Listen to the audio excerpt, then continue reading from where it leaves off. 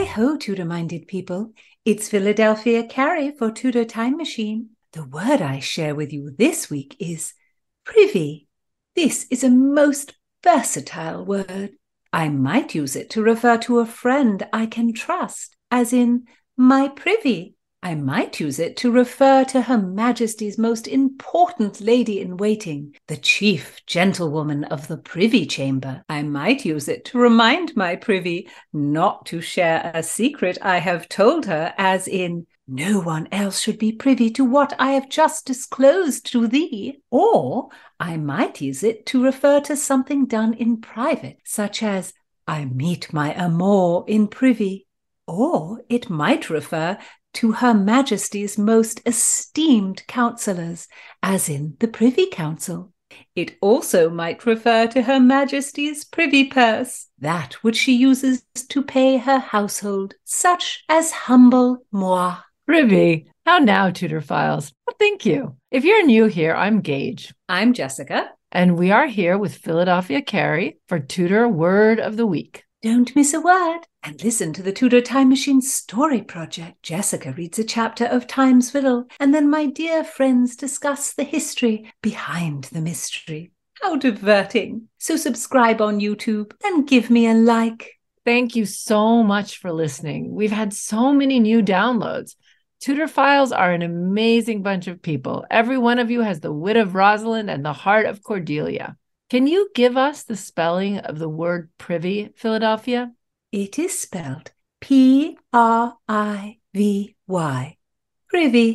Now we think of this word mainly as being privy to some kind of information. And as a word that was formerly used for a toilet or outhouse. And having that use in mind can make some of the uses that Philadelphia shared sound very weird to modern ears.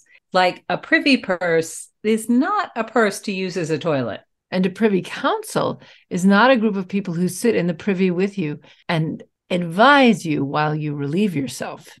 Oh dear, how strange you are, my friends. We use the term low stool or jakes. A close stool is a very fancy seat over a box-like thing that would hold the chamber pot. And in the 16th century, close stools were made of padded velvet for high-ranking people. A jakes was a more communal toilet and not nearly as fancy as a nice close stool. Our use of privy comes from a play by the playwright Thomas Dekker, who was probably born in London around 1572. So historians don't really know much about his early life.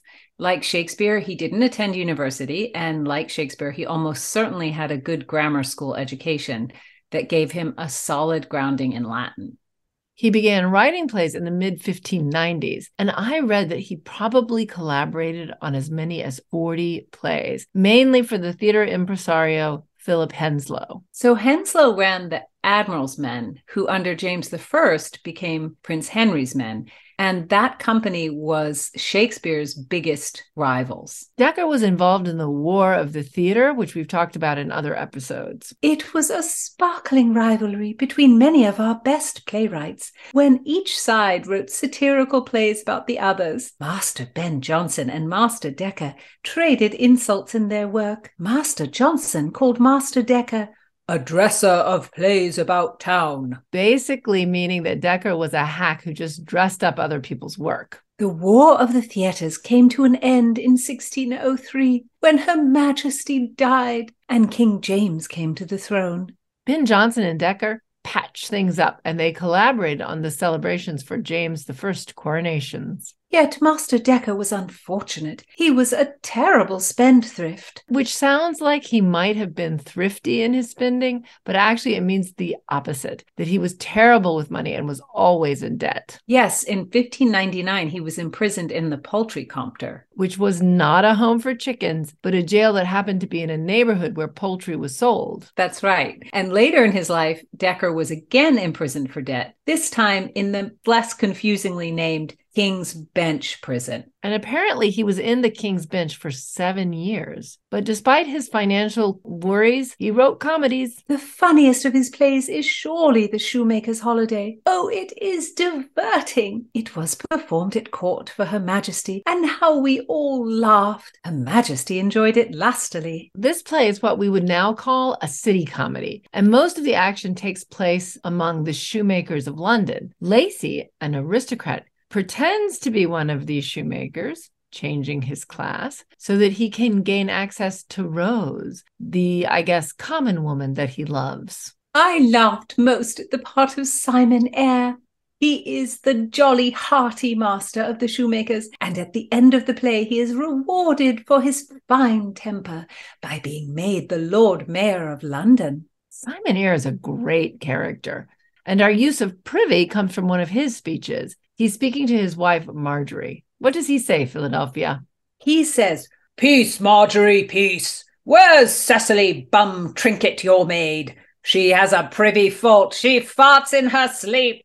Call the queen up. If my men want shoe thread, I'll swing her up in a stirrup." Cecily Bum Trinket is quite a name. The Shoemaker's Holiday was a huge hit. So here, Dekker is using privy in the sense of private. Queen here, which is spelled Quean, means an ill-behaved woman. Queen Elizabeth is not a Quean queen. No, Elizabeth was a serious and thoughtful monarch. In fact, here is part of the speech she gave in 1558, just as she took the throne. She's addressing the men who will make the most important circle of her advisors. And what does she say, Philadelphia? She said, "I give you this charge, that you shall be of my privy council, and content yourself to take pains for me and my realm. This judgment I have of you, that you will not be corrupted with any manner of gift, and that you will be favourable to the state, and that, without respect of my private will, you will give me that counsel that you think best." That's a very idealistic speech. I admire that speech. Simon Eyre and Queen Elizabeth both use the word privy, but one is in a comic speech and one is in a serious address. As I said, it is a most useful mot. So give heed, Tudorphiles. Bring some 16th century sauce to your vocabulary with privy. It is not only a toilet. Listen in next time. Don't miss a word. Subscribe on YouTube and give me a like.